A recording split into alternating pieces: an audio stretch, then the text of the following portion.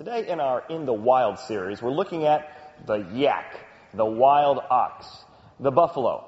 Archaeologists think that the animal that God's referring to in speaking to Job is actually the Arabian buffalo, a wild, untamable beast.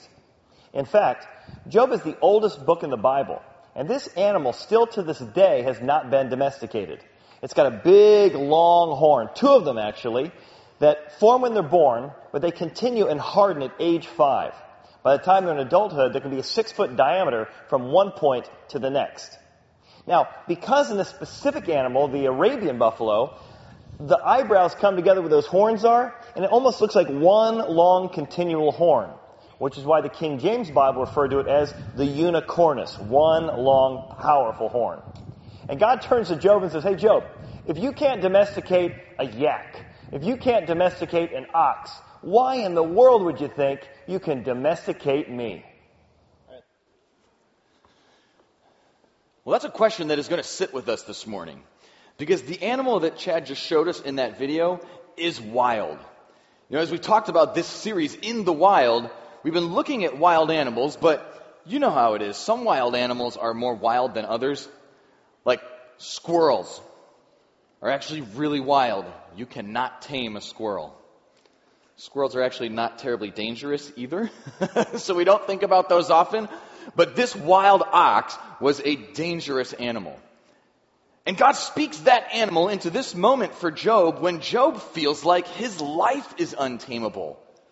His life can't be domesticated. He has had crisis upon crisis, pain upon pain in his personal life, in his family life, in his business life, in his own physical body.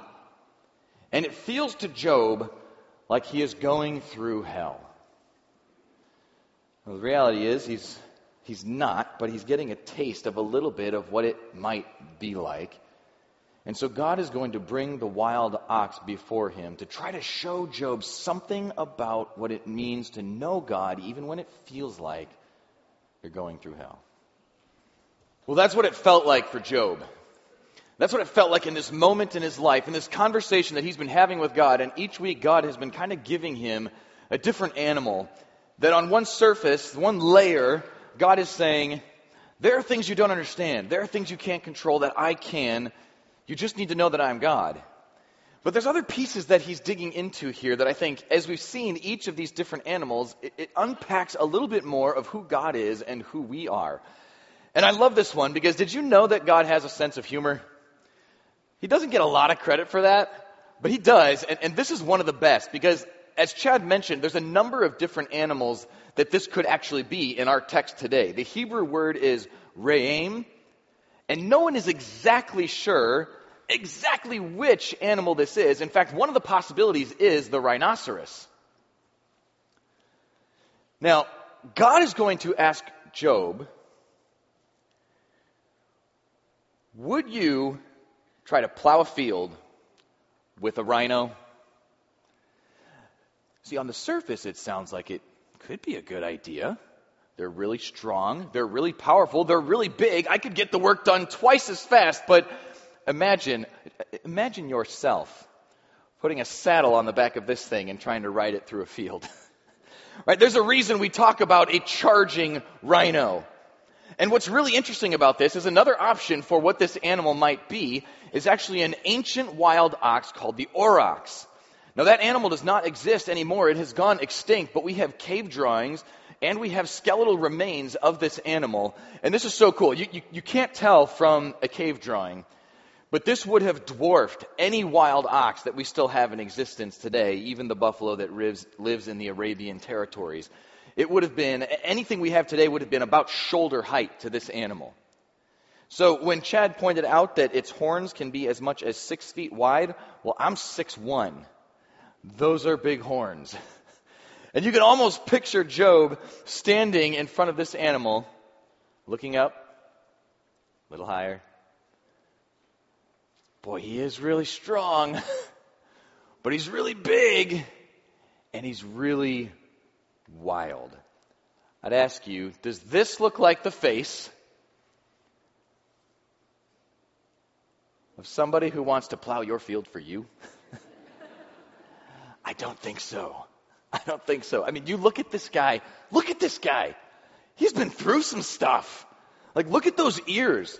I don't know what happened there, but he survived it, and it made him even more angry. There is no chance that I walk up to this animal, and this is the modern day animal.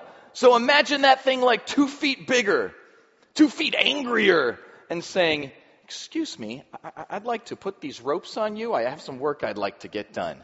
It's a mistake, okay? See, and that's a little bit of what God is getting after. He's saying, Job, you can't tame this animal. I created this animal. I own this animal. I own thousands of them on the hills all over the world. You can't tame this animal. What makes you think that you can tame me? See, there's something key here that Job needs to learn about who God is. And that's a big part of what this whole conversation has been about.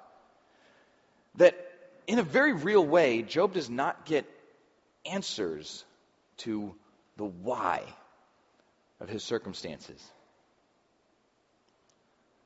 But he is learning something about who God is in his circumstances.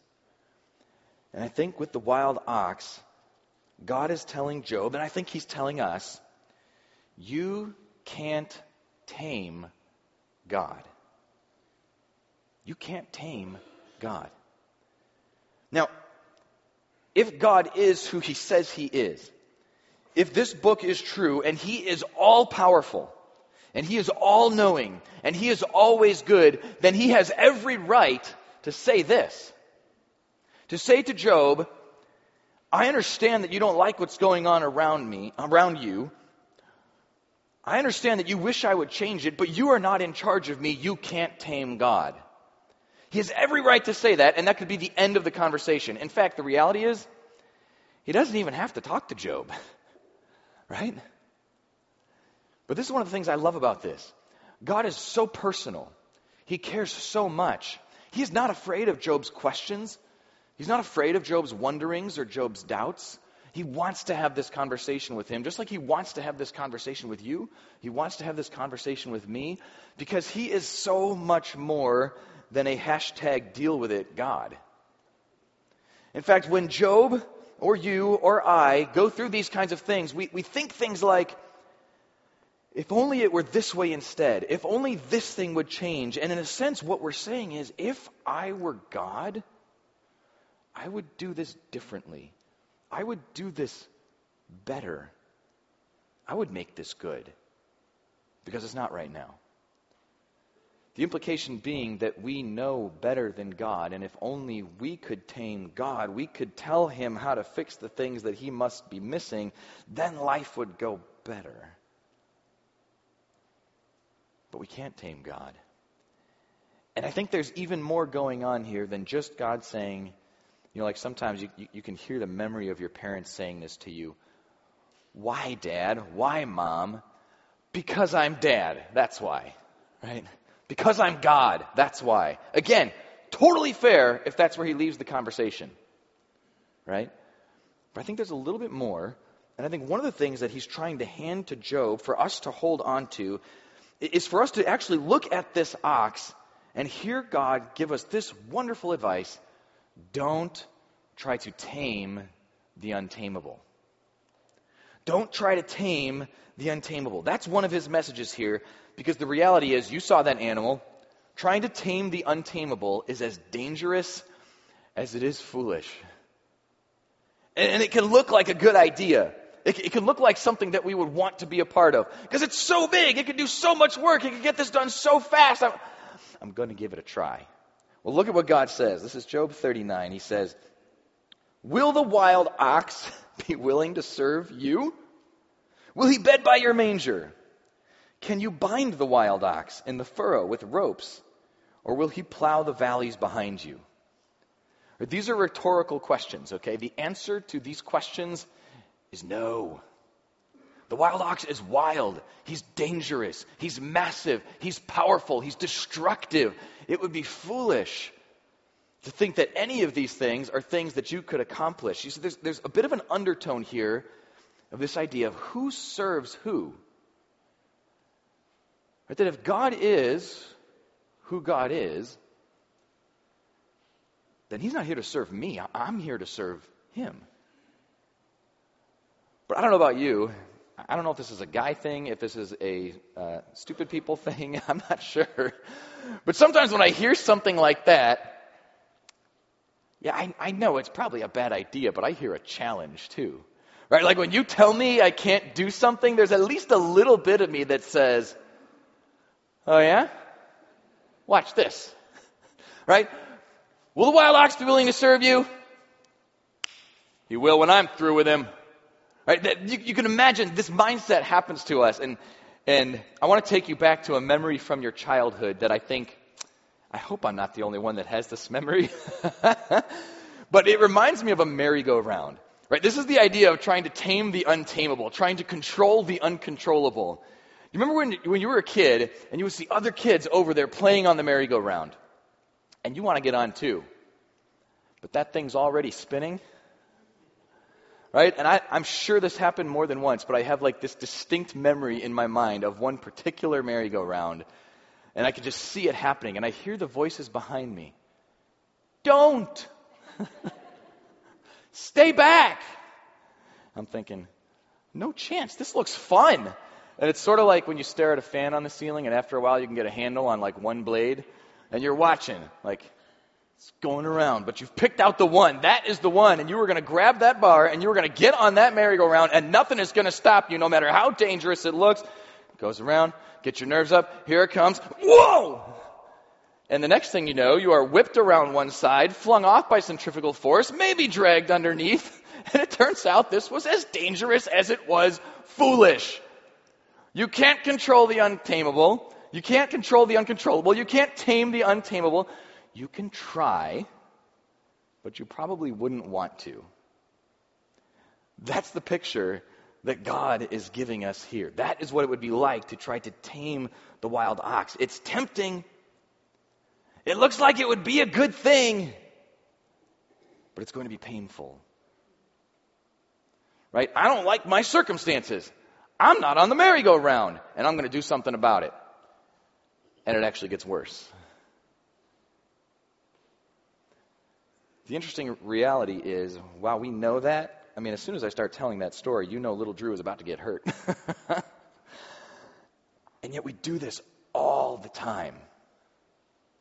When we hit things that are completely out of our control, as much as we feel like we organize our lives, we set things up, we save for the future, and it gives us this sense of like safety that I have controlled enough things that I know what's going on here and I can keep up with it.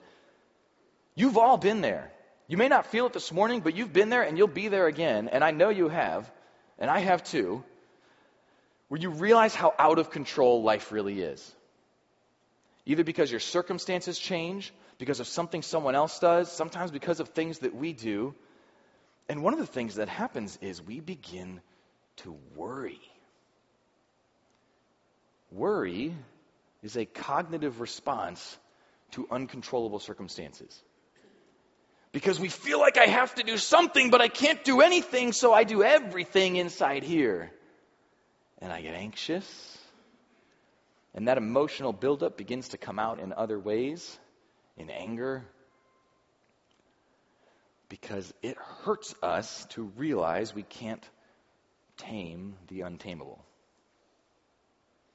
You know, there are other things in life like that merry-go-round that look like they're good from a distance. Things that we chase after that are actually going to hurt us. You know, it's not just our circumstances, but sometimes it's our actions, it's our behaviors. I was talking to a friend a couple of weeks ago, and this is a perfect example of this. You think about pride, right? We know that pride can hurt us. And I was actually watching a conversation between two other friends, and one of them says, you know, I think you're really arrogant, and that drives people crazy. And the other guy answers back to him, well, I know I'm a really prideful person, and I know I can be really arrogant, and I know that that's hurt a lot of people. But I think it gives me an edge, and that's kind of who I am, so I'm not going to change. What just happened here? Right? Like, even in the moment that we recognize that something may be hurting us, sometimes we keep chasing it. I was watching a guy give a talk just last night, actually, where he described the reasons that men and women alike chase after sexual lust. And it was talking about pornography and how the reality that a third of all internet downloads are pornography. And a third of all pornography users are women. Like, this is everybody's problem. And what was so interesting about this was that he painted this picture of the idea that we think we can tame it. We think it's not that big of a deal, and I'm not going to do that much. Or maybe it's not pornography, but it's cheating in a relationship, and we think, I'm just going to go out with them once, I'm just going to have lunch. And we think that we can tame the untamable. But the broken pieces of us escape us, and they make things worse, like grabbing that merry-go-round when we know better. When we know better. And then what ends up happening is that backs up from our circumstances and from our behavior to our attempts to control God. Right? Either we try to lower his standard to say, who is God to tell me that I can't do this thing, that thing, or that thing? Who is God to tell them that they can't do that thing, this thing, or that thing? I'm sure he understands. And we lower his standard, but the reality is his standard hasn't changed. It's just things we're telling ourselves. Or we look at our circumstances, those things that are painful for us, and we begin to do things like bargaining with God, trying to manipulate God. Have you ever had one of those conversations with him? I know I have, where it's sort of like, dear Lord, if you just please would let like this one thing go right. If I would just get this job, just pass this test, if Melissa would just say she would marry me, whatever that is, then I promise I will give money to the church for the rest of my life, and I'll go on a trip, and I'll serve at City Gospel, and right? We start to bargain with him as if there's some way that we can manipulate God into doing what we think is best. But the reality is, if he's God, he knows what's best. He knows more than Job. He knows more than you. He knows more than me. And so as God continues this conversation, he asks these other questions of Job. In the next couple of verses, he says about the wild ox, will you trust him because his strength is great? Or will you leave your labor to him? Will you trust him to bring home your grain and gather it to your threshing floor? Now, by this point in our conversation, the answer should be obviously no. Right? Already, in these 4 verses, God has asked 7 rhetorical questions, all of them with the answer no. Because not only can't you tame this wild beast, I like to call it a rhinoceros. And if you write that down, someone will find it thousands of years from now, and they'll wonder what we meant by that English word. But you can't tame it, and you can't trust it. If you think that animal is going to provide for you, first of all, it's not even going to plow your field, let alone bring back anything that you need. Right? And so what God is showing Job is that in a situation like this, the answer no can be hard to hear, but it's actually the most loving answer. So just as we need to realize we can't tame the untamable, I think God would also tell us this, that we need to learn to take no for an answer. Now, if you've raised kids at all, especially I think if you've had teenagers, let's be honest, we were all teenagers. When we were teenagers, we were really bad at taking no for an answer, right? But as a parent, you know there are those times when that is what you need to say because it is for the best, whether they understand it or not.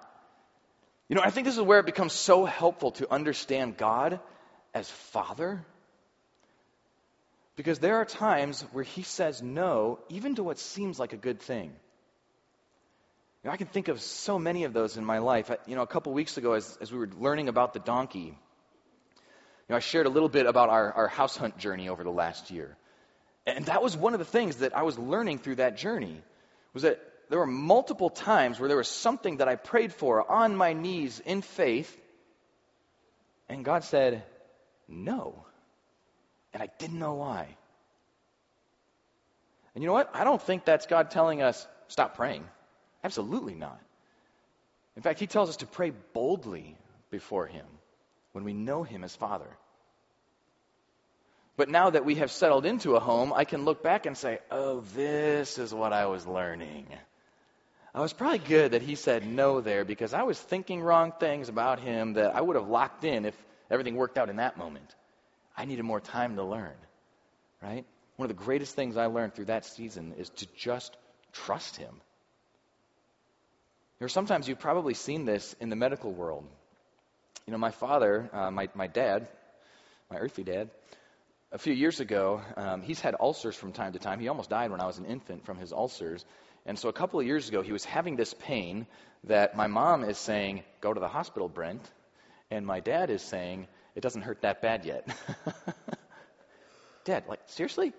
And he listens to these messages, so I'm sure we're going to talk about this later. But what happened was, it turns out he was having an ulcer. And when he finally went to the hospital, while we would be praying, Lord, take away the pain, take away the ulcers, when he gets to the hospital, because they had to go in there and fix the ulcer, they also found that his gallbladder was gangrene. We're talking moments from death. Lord, thank you for the pain that sent my dad to the hospital. Right? You may have heard me talk sometimes about the medical trial that my wife has been through and the symptoms that led up to it for months. Lord, take away this pain. Couldn't find where it was coming from. God, would you just remove it? We know that you're a healer. But hey, we'll trust you. That pain is what led them to discover her disease so that she could get the surgery that healed it. Actually, Lord, sorry about those things I prayed before. Thank you for the symptoms. Thank you for the pain that pointed us towards something more important. See, I think that is part of why God gives us no for an answer at some times, and we don't always understand it. But I've seen enough of those situations, and I'll bet you have stories like that too, that allow me to be able to say, it is possible that I'm missing something here. Here are the pieces I know, and I know why I like them or I don't like them, but it's possible that I'm missing something. Because often we want God's blessing, but not his correction.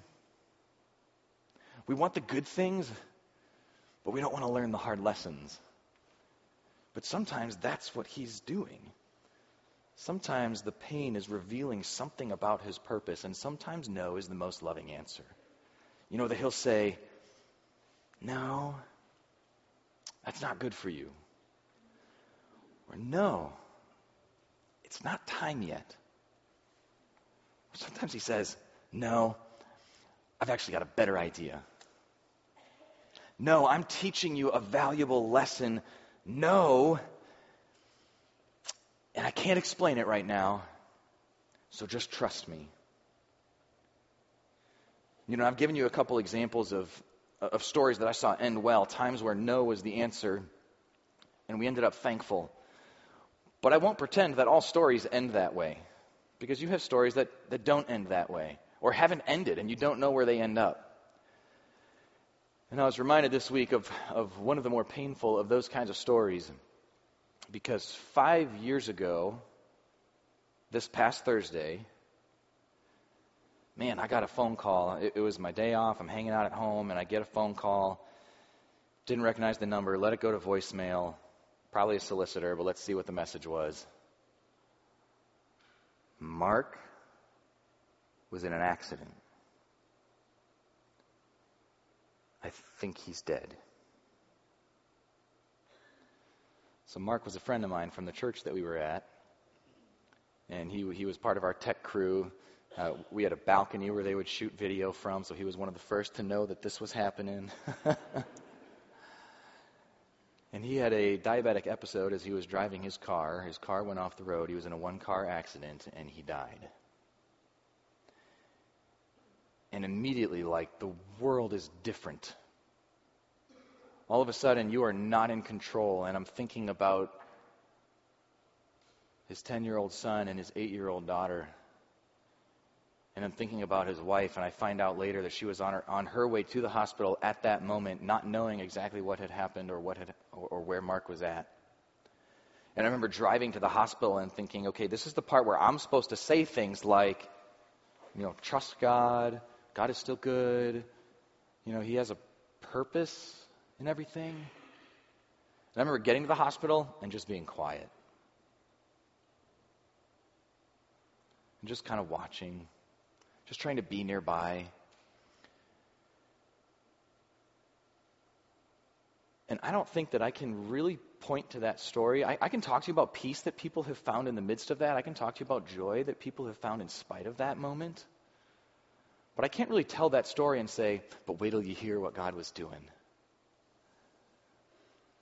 But Katie, his wife, shared a message on social media the other day on the 5th year anniversary of his death that just said, we still don't know why God took Mark, but I'm so thankful that God is always faithful. I'll tell you, my brain works logically in a lot of ways, but when it comes to something like this, I think there's a lot more power and a lot more truth in seeing a person go through something like that and trust God more. To see somebody go through something like that and say, I know God better. And I think it's okay for us to say we still don't know why. And yet believe that God might be doing something. You see, Job didn't really get the why. And there's a part of me, like, that this is kind of strange. If I say, God, thank you for the pain my dad went through because it helped that better thing. God, thank you for the pain my wife went through because it helped that better thing. God, thank you for the pain that Job went through because this is actually the oldest book in the Bible, one of the earliest historical events we have recorded. And think of how for thousands of years, millions, even billions of people have been helped. Because when they go through something worse than they can imagine, there is somebody who's been there before and learned how to manage in that moment, learned how to trust in that moment. And we can say, well, it's kind of like Job. Now, I doubt that Job was probably really thrilled about, I'll be that guy. Everyone else can learn from my experience. And I don't know that that's the totality of what God was doing with it, but I know that that is part of what God is doing with it. That you and I get an opportunity to learn from watching someone else be in that moment. Because you may be in that moment right now. And then it's like everything you can do to catch up and to try to grasp this and take hold of the truth that is tucked in there somewhere. But sometimes we have the opportunity, which Job actually did, long before that moment comes, to learn who God is so that when that moment comes, we find out this truth, that God can't be tamed, but God can be trusted. God can't be tamed, but God can be trusted. More than anything else, I think that is his word to Job's heart here and his word to your heart here, because the great news is that God is not a merry-go-round. God is not a rhinoceros. For all of his strength, as untamable as he is, he's not going to hurt you. He loves you. And sometimes the pain that he allows in our lives is to reveal a greater purpose that he is accomplishing. It's to trigger something in us so that we look beyond the comforts of this life to say, there has got to be something better, more lasting, more pure than all of this, because this hurts too much. Like if we were all comfortable all the time, who would look for God? Who would need him? In fact, there are places in the Bible that talk about how the more comfortable we are, the harder it is to understand who God is. The harder it is for God to draw us near him so that we can find not only joy, peace in this life, but joy and peace in eternal life, in his presence where there is no more pain. Where everything that feels wrong in this world is gone because God says he's going to fix it. That he is a healer, that he is a savior. For all the untamable things that we have tried to conquer in our lives and we can't, but God can. You know, if you've ever read C.S. Lewis' Chronicles of Narnia, there's a moment in there where the lion Aslan, who represents Christ, and one of the kids says to another, "Is he safe?" I mean, like, he's a lion, right? And I love the answer because it is so true of God. He's not safe, but he is good. He is good. And that is what makes him trustworthy. And so as we think about what God has been saying to Job about the ox, this is what I love. For the ox, the answer to every one of these questions is no. Will he be willing to serve you? Right? Will you trust his strength? Will you leave your labor to him? Will you trust him to provide for you? If we're talking about that wild ox with those ripped up ears, that possibly blind eye, and like who knows what he's been through, the answer is no, no, no, no, no. But I want us to look at those again, and let's ask those same questions. But instead of the ox, let's ask them about God. Will God serve you? Listen, it sounds like the answer should be, of course not. And he's God. He does not have to. And yet, when Jesus Christ, God in the flesh, the God-man, showed up right here on earth from his own lips, he said in Mark 10:45 that he did not come to be served, but to serve and to give his life as a ransom for many. In fact, Jesus himself knew what it felt like to take no for an answer. If you know the story of his death, before he went to the cross, he went out into a garden to just try to have some time alone with God the Father, and he sat and he prayed, if there is any other way to do this, if there's any other way to save these people who I love so much, then let this pass from me. Let there be some other way. The answer was no. Because all of the mistakes that you and I made meant that there was a price that had to be paid. And Jesus Christ took no for an answer and paid that price in blood so that you and I can be forgiven and can be pointed to that eternity where all pain is gone. Jesus Christ went through hell so that you and I don't have to go there. Will God serve you? He already did.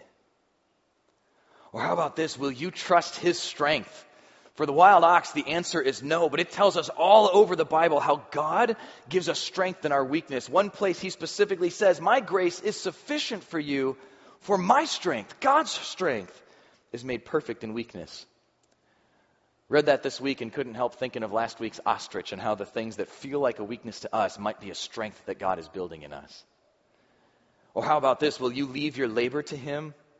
You can't leave it to the wild ox. He'll make it worse than it was before. But God says, Jesus says from his own lips, "Come to me, all you who labor, all you who are heavy laden, and I will give you rest."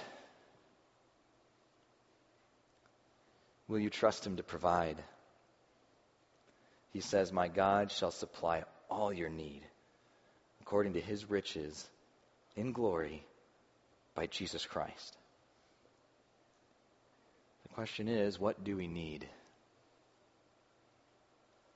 You know, those moments where we try to tame God because we see the circumstances around us and we think we know what's best, we think we know what we need, and I know that this is difficult and I know that this is hard. But is it possible that God knows what I need better than I do? Like that parent of that teenager. That God knows that what I need the most is forgiveness. And if it takes a little pain to realize the places that I need forgiveness, that's good for me. That God knows that what I need the most is healing that won't just last for another few decades or another few years here, but healing that will last forever.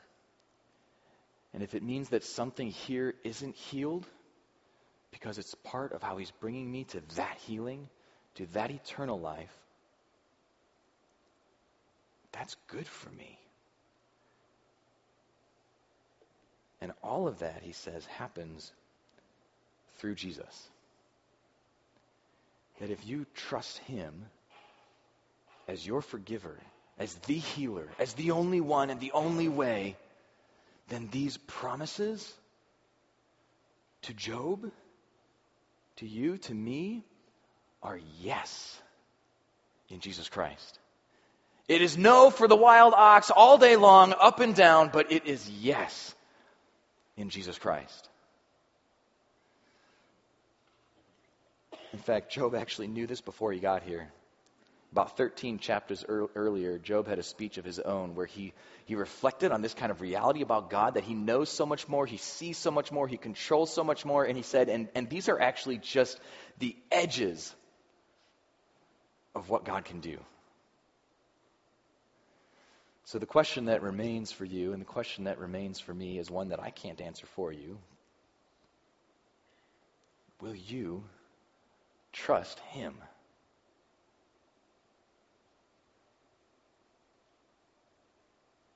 Maybe that's something that you've thought about before. Maybe that's something that you've said yes to before. Maybe it's not. And this is a moment where I could say, hey, raise your hand, come on forward. I don't want to do that. And here's why. Because I don't want you to say yes to me. Because I don't know what your story is right now. I don't know what happened 10 years ago that you're still carrying with you. I don't know what's happening today. You and I both don't know what might happen tomorrow. But we have an opportunity right now, in the moment, to decide, when I realize I can't tame the untamable, will I trust the God who can't be tamed but can be trusted? Will you pray that way with me?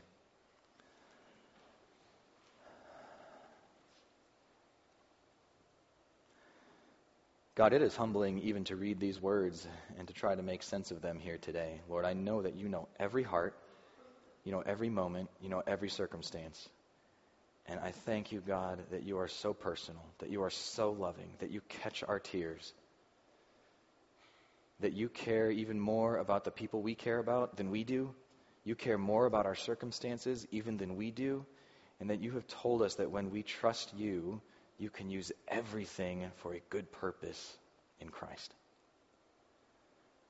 Lord, I thank you for every person here this morning. I thank you for the friendships that we have. I thank you for the people who may have invited us here. God, I thank you for the way you just have drawn us here today.